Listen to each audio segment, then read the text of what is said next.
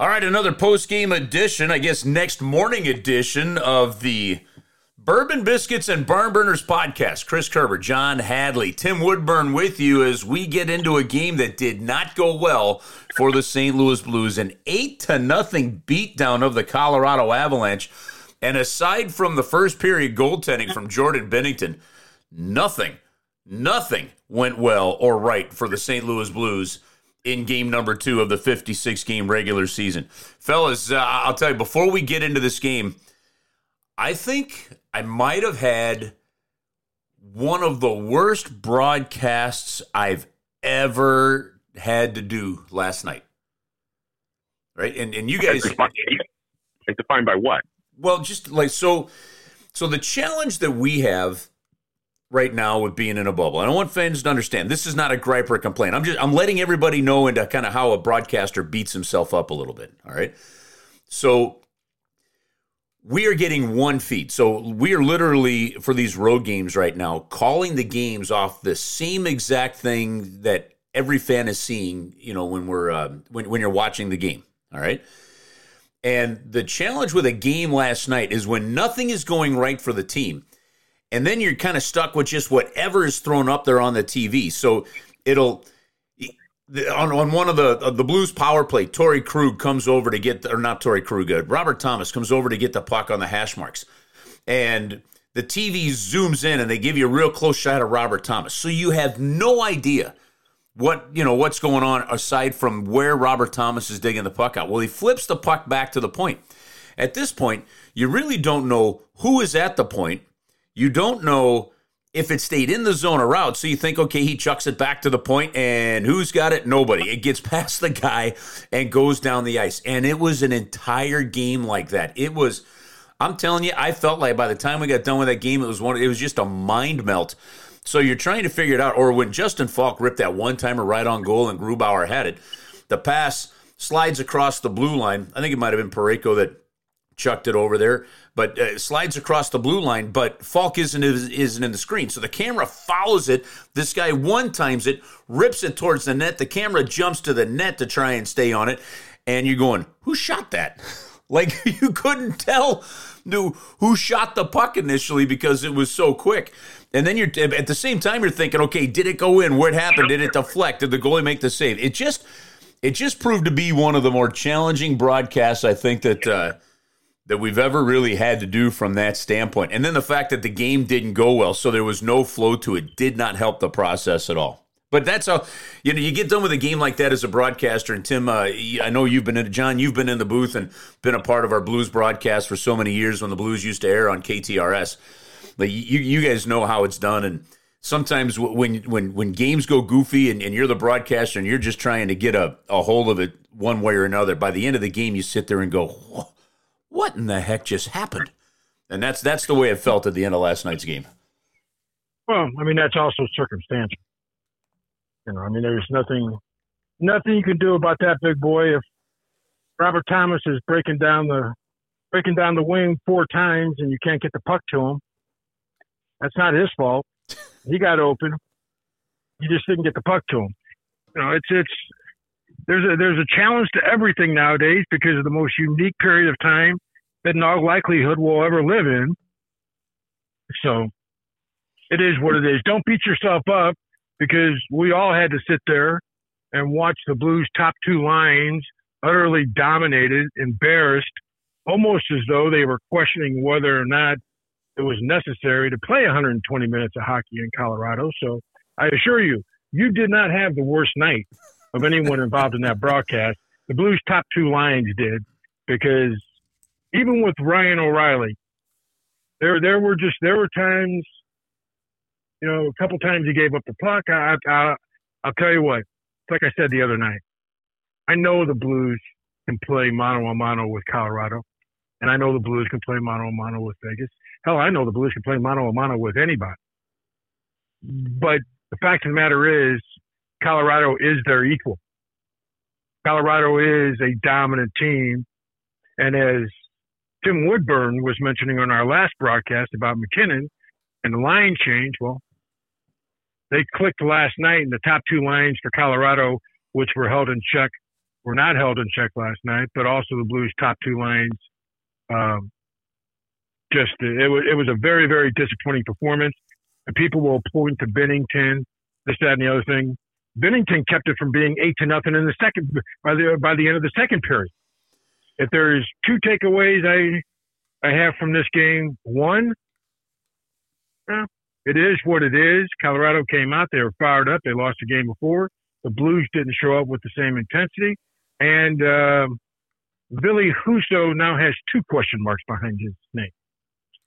And Curbs, from a broadcast standpoint, as a broadcaster, I'm pleased to inform you that probably 60% of people either listening or watching a game, once it gets to 5-0, turn it off. So they didn't hear the worst part of your worst broadcast at the end. Listen, you know it's tough sometimes when you're going, can I turn it off? And you're the one that has to do the game. But you know what, Tim? What's that?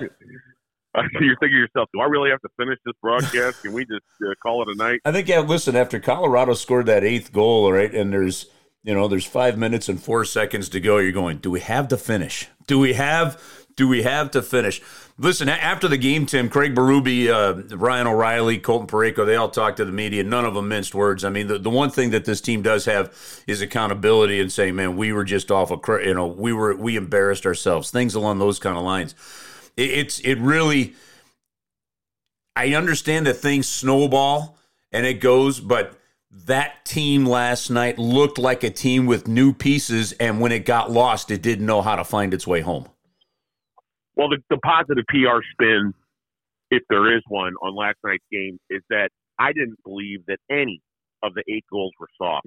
All 4 goals on Bennington were point-blank, 5-star shots. All the goals on Husso, one was a tip-in. One was it looked like their defensemen were teeing off at a golfing range. You know, I mean, they're just bombing away. I mean, the Colorado defensemen combined for 8 points last night. The Blues haven't had a point from a defenseman all season, 2 games in. Everyone contributed last night for Colorado. They were the faster team, the quicker team. The Blues forwards only mustered 12 shots in the game. That's 4 period. You're not going to do anything with numbers like that.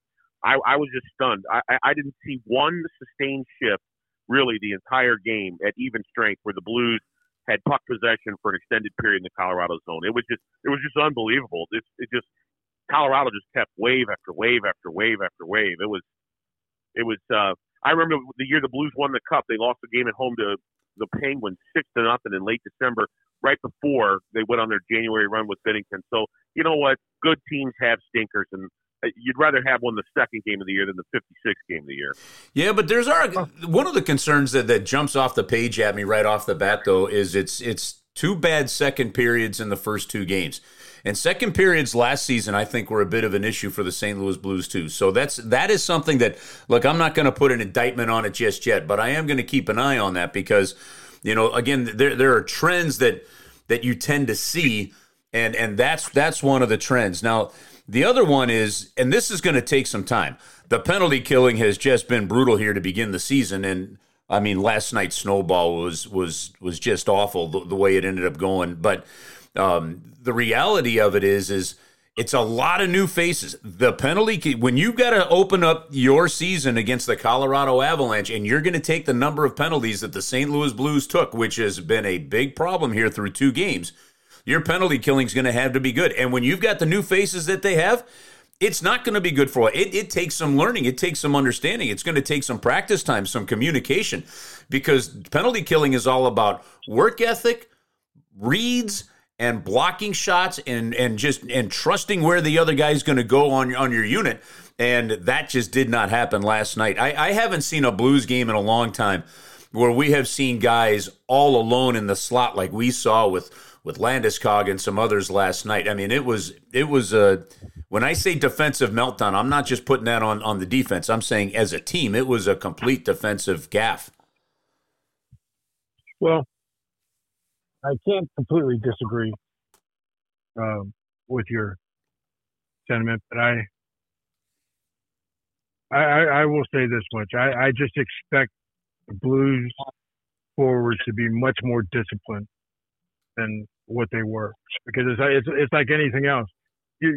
if the secondary is having a bad day and the defensive line is having a bad day, somebody's getting torched for some touchdown passes. In hockey, if the defense is having a tough day and the forwards aren't picking up some slack, then you have what you have last night. When you're 5 of 7 on the power play, I don't even think we need to go to any hardcore statistical analysis, peel away any layers of the onion.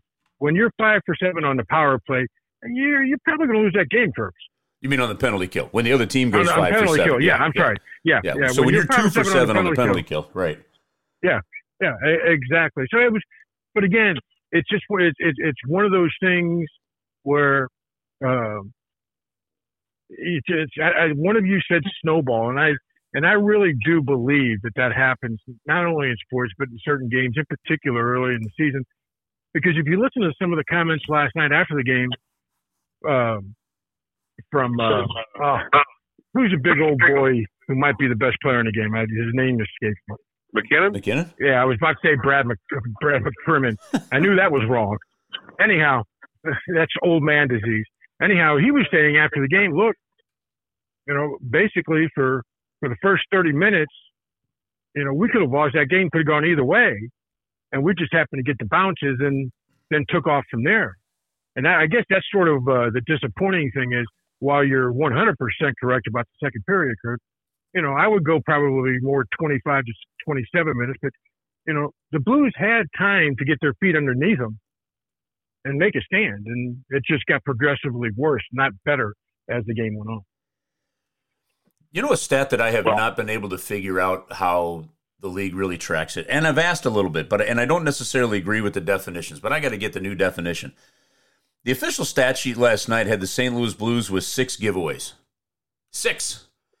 Man, there were more than that. I mean, the puck control just wasn't there. They were putting the puck in spaces and then getting beat to it, and that's why at the end of the game, Craig Berube's pressers after a game like that, and there have not been many games like that in the 2 years that he's been at the helm for the St. Louis Blues. But after a game like that, he doesn't pull punches. He doesn't miss words, and he says, well, when you don't compete, that's what's going to happen.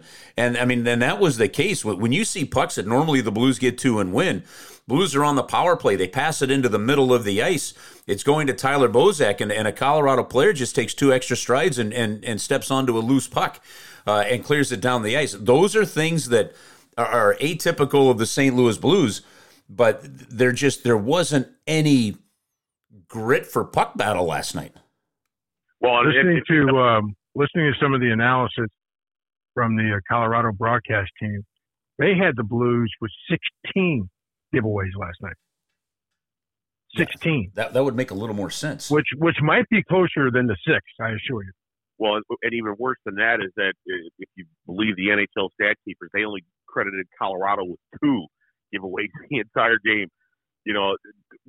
Torrey Krug's having nightmares about Nathan McKinnon this morning. I can tell you that, because it all started with the first goal when he, at even strength, he stole the puck from him behind the net and fed Landeskog with between the hash marks. There wasn't a Blues player within 10 feet of him at even strength. That's just unbelievable to me. And then, he walked around Krug and Kadri buried a rebound, and he split Krug and Parayko and scored on the breakaway. I mean, I think Krug and Parayko had a rough game last night, and Dunn gave up one along the wall, and that led directly to their third goal. Krug and Dunn both had rough games last night to be nice. It might if have I can been, jump in, Curbs. Yeah, go ahead. If I can ask a question that maybe we can put off if you have a follow-up, and I'm just curious your guys' take, because it's easy to put Connor McDavid number 1, and in many ways you can justify it, but I'm telling you, I really believe this McKinnon's the best player in the game. There are plenty of people that agree with you. And I think, to me, first off, I think where you could put Connor or Nathan McKinnon ahead of Connor McDavid is in something we talked about in one of our first 2 podcasts. When you've got a little more experience, he's got the extra year or 2 in there, but the reality of it is Nathan McKinnon is more of a complete player right now than Connor McDavid is. And I think that's what where the difference is, if anything, to me. They both have the speed of Nathan McKinnon is outstanding. The finish of Connor McDavid is better. He can do it at such a high speed. But from a complete game standpoint right now, I think McKinnon is a more complete player than Connor McDavid is. Well, it's like Tyreek Hill in the NFL. Both McDavid and McKinnon have a gear that 99% of the other players in the game don't have. And it's funny because I can see it with McDavid because he's tall and lean. McKinnon has a thickness to him, and it just stuns me how fast he is. I mean, on Kadri's goal, I mean, McKinnon picked the puck up at his own face-off dot, and I mean, he blazed up the ice, and a Blues player didn't get a stick on him. His shiftiness is a little different than McDavid. McDavid just blasts through people. McKinnon darts around people, and I don't know how you define a complete player. I mean, I think coaches would define a complete player by what he does defensively and his back checking, as opposed to just the offensive minded, talented, gifted guys that can shoot and pass.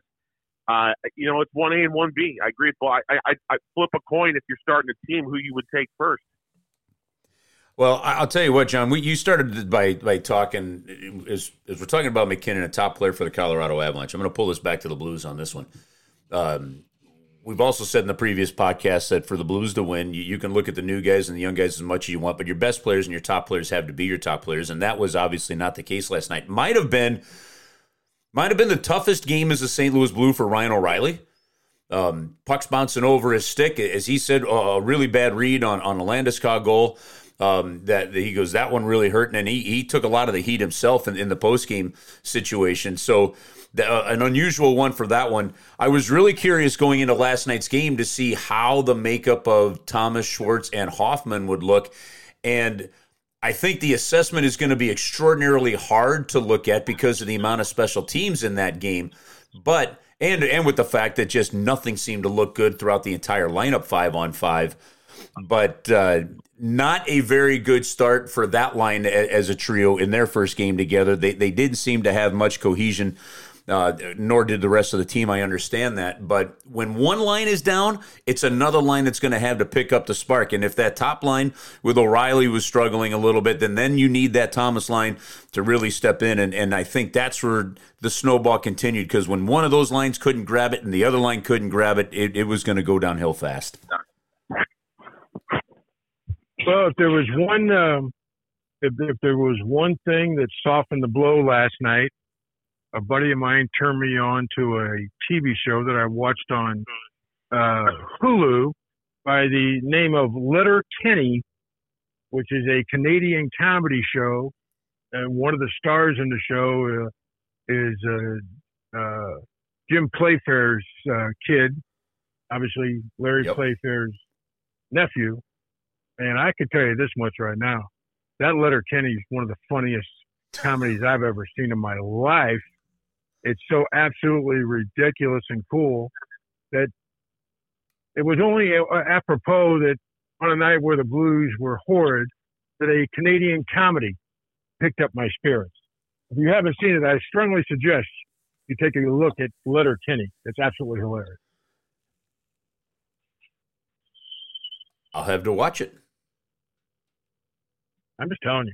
No, it's legit. I'll tell you the other thing too. I put a picture of the Believe out last night before I went to bed on Twitter and said good night. If you haven't seen Ted Lasso on Apple Plus, watch it. It is funny. That was one of my two favorite shows from 2020. Yep, absolutely phenomenal. Great show. Hey Tim, I'm going to take this away from the game for the Blues last night because again, I'm not even sure. It just has to. The game last night has to come down to compete, and they came out. They just didn't compete and couldn't grab a hold of it and turn the tide at that point in time. But there is something that, and I want to make sure I say this very clearly so nobody thinks that I'm pinning last night's game on officials. All right, I'm not. I'm pinning. I mean, it was a horrible penalty kill. Anytime you go 2 for 7 on the penalty kill, it doesn't matter what's getting called. But this thought came into my mind here when. There were 2 calls in that game, both made at the same time, that I specifically didn't like, and I didn't like it because of a feel of the game. And for me, it was the call when Oscar Sundqvist in the second period at 14:31 got slashing after Samuel Girard cross-checked him. So the puck gets put in. Samuel Girard's defending the blue line. He kind of comes down and cross-checks the arms of Sundqvist. Sundqvist slashes him on the shin pad. The puck has been dumped in behind the net. This is a spot where, to me, you don't need to make a call. You let the guys battle it out. It had nothing to do with the game. Neither one of those guys are going to drop the glove and fight. It's not going to lead to nastiness or a check from behind with those two guys. You let those go, and you let the 5-on-5 continue to play for. And instead, you set a tone and you set a precedent, a standard for calls that you could not uphold. There was a cross-check on Jaden Schwartz where he gets pasted by Graves. Nothing on that one, right? But you have that stuff called. And the reason that I bring that up is big picture. Not so much the Blues game last night, but big picture.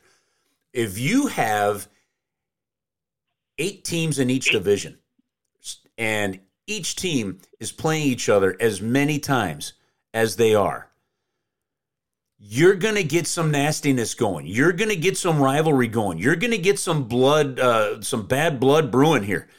And to me, you've got to let some of that percolate. Like, I hope they let some of the emotion grow in these games, because that's going to be part of the storyline and the intrigue and the absolute glorious aspect, as John likes to say, of this hockey season. So when I see something that to me is ticky-tack like that, I start to scratch my head and say, oh, no, don't let this happen right now in this year, because like you've got to have a better feel for the game than to call 2 innocuous penalties like that. Well, I'm not going to even come close to say officiating was a cause for an 8-0 loss, but you talk about a ticky-tack call that resulted in 4-on-4 play. Let me refer to 2 other non-calls in the game that were very critical when the game was tight.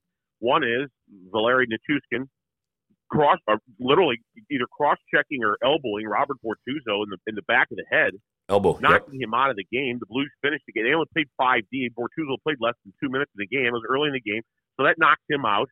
No call on that, especially after Sammy Blais gets the incidental elbowing, which wasn't even an elbow, and 2-game suspension for what he did in the first game in the series. And then, the play of the game, down 1-0. The Blues are struggling, but they're still only down 1. 20 seconds left to go in a PK, and Grubauer and Schwartz meet in the corner, and Grubauer backhands the puck with his goalie stick and comes up and smacks Schwartz in the jaw. Schwartz immediately puts his hand with his face and bends over. Colorado rushes up ice, and Burakovsky buries it to make it 2-0, essentially making it a 5-on-3, because Schwartz he wasn't even skating hard to the bench for a change. He was just kind of gliding over there. So that makes a 1-0 game a 2-0 game instead of a 1-0 game with a power play expired and a call made on an obvious high stick. Jaden Schwartz should have enough credibility with referees that he's not going to fake getting hit in the face with a stick. And when he bends over like that, 2 referees on the ice, how you miss that? One referee has to have his eyes on the puck, and Grubauer had the puck. So whichever one of the 2 referees had his eye on the puck to not see that, as obvious as that was, it was the play of the game. The only thing I could think of is they considered it a follow through of his shot. So I can excuse that one a little bit, because I can see where they could see that one is the follow through of the shot. But the bigger point is John, is that if you don't legislate some emotion out of this game when you've got these teams playing against each other as many times as you can, because, again, the rivalry and some of the nastiness is something that the National Hockey League needs.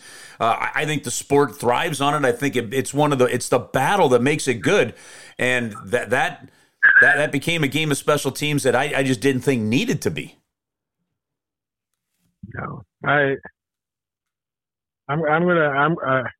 this is where you guys are going to get mad at me, but I am just so past NHL officiating that even though there's no question that it enters into how a game plays out, it just is what it is.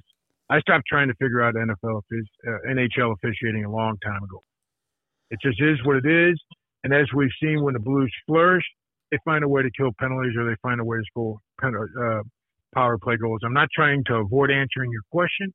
I know what both of you are saying, but I just look at it as another element of the game, because Herbs, we go back into the early 2000s doing work together. I can't remember the last month, let alone the last year, that we didn't scratch our head with with NHL officiating. So without trying to avoid the question, sounding curt or sarcastic, it's impossible for me to figure it out. I mean, I'm still trying to figure out the Sammy Blais thing. I mean, I just don't get the Sammy Blais thing. I don't. You know what problem? I'm going to tell you. I'm not going to sit here and bang my head against the wall because I cannot figure out NHL officiating calls. Can't do it. That Sammy Blais one, Tim. You know what? When I watch the okay. Well, first off, again, I want to make sure people know I'm not blasting the officials. Like you can justify the penalties that were called last night by the Blues. The Blues were not disciplined. The Blues owned last night. I'm just talking more in general, like just making sure that you don't officiate the emotion out of it with ticky-tack stuff that doesn't need to be called like that. It's more of a broader league-wide thing. I had a general manager in the league once tell me that if you expect it to be bad, you won't be disappointed. I thought that's a good one. I got to remember and write that at the front of my scorebook. But the Sammy Blais thing, Tim, look, the one part of the explanation that I didn't understand why it wasn't part of the decision-making process when you watch the player safety video that they put out. And I appreciate the fact that they hang it on. They put out their decision. They put out exactly why they did. You can disagree with it all you want, but at least they put out why they did it. Was the fact that in that case, Taves had lost possession of the puck. And if you look at it, he looked over, he saw Blake coming, he lowers down, and he reaches for the puck. I'm telling you, the fact that Taves had lost possession of that puck, and then all of a sudden Sammy Blais turns to look, and he's got it, and he sees it along the boards. How that didn't play a role in that decision, or at least their explanation, is the part that bothers me. Well, to go back to the Grubauer, I mean, you say he's following through on his shot. I respectfully say that's not a shot. That's a clearing effort. You have to have control of your stick. If Colton Parayko is in his own zone and he's trying to rip one off the glass to clear the zone, and his stick comes up on the follow through and hits somebody in the face, he's going to get high sticking. That's high sticking on Philip Grubauer. It was blatantly missed. He's got it. He had already released the puck with his stick, and the stick continues to follow through 6 feet off the ground. How's that not high sticking? To somebody's face, if they're worried about safety and not make a call like that on a 1-0 game, it changed the game.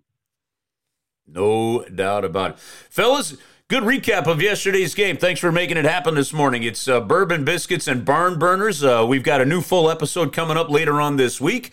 St. Louis Blues are playing twice this week. They've got a Monday game and a Wednesday game against San Jose. The first 2 home games.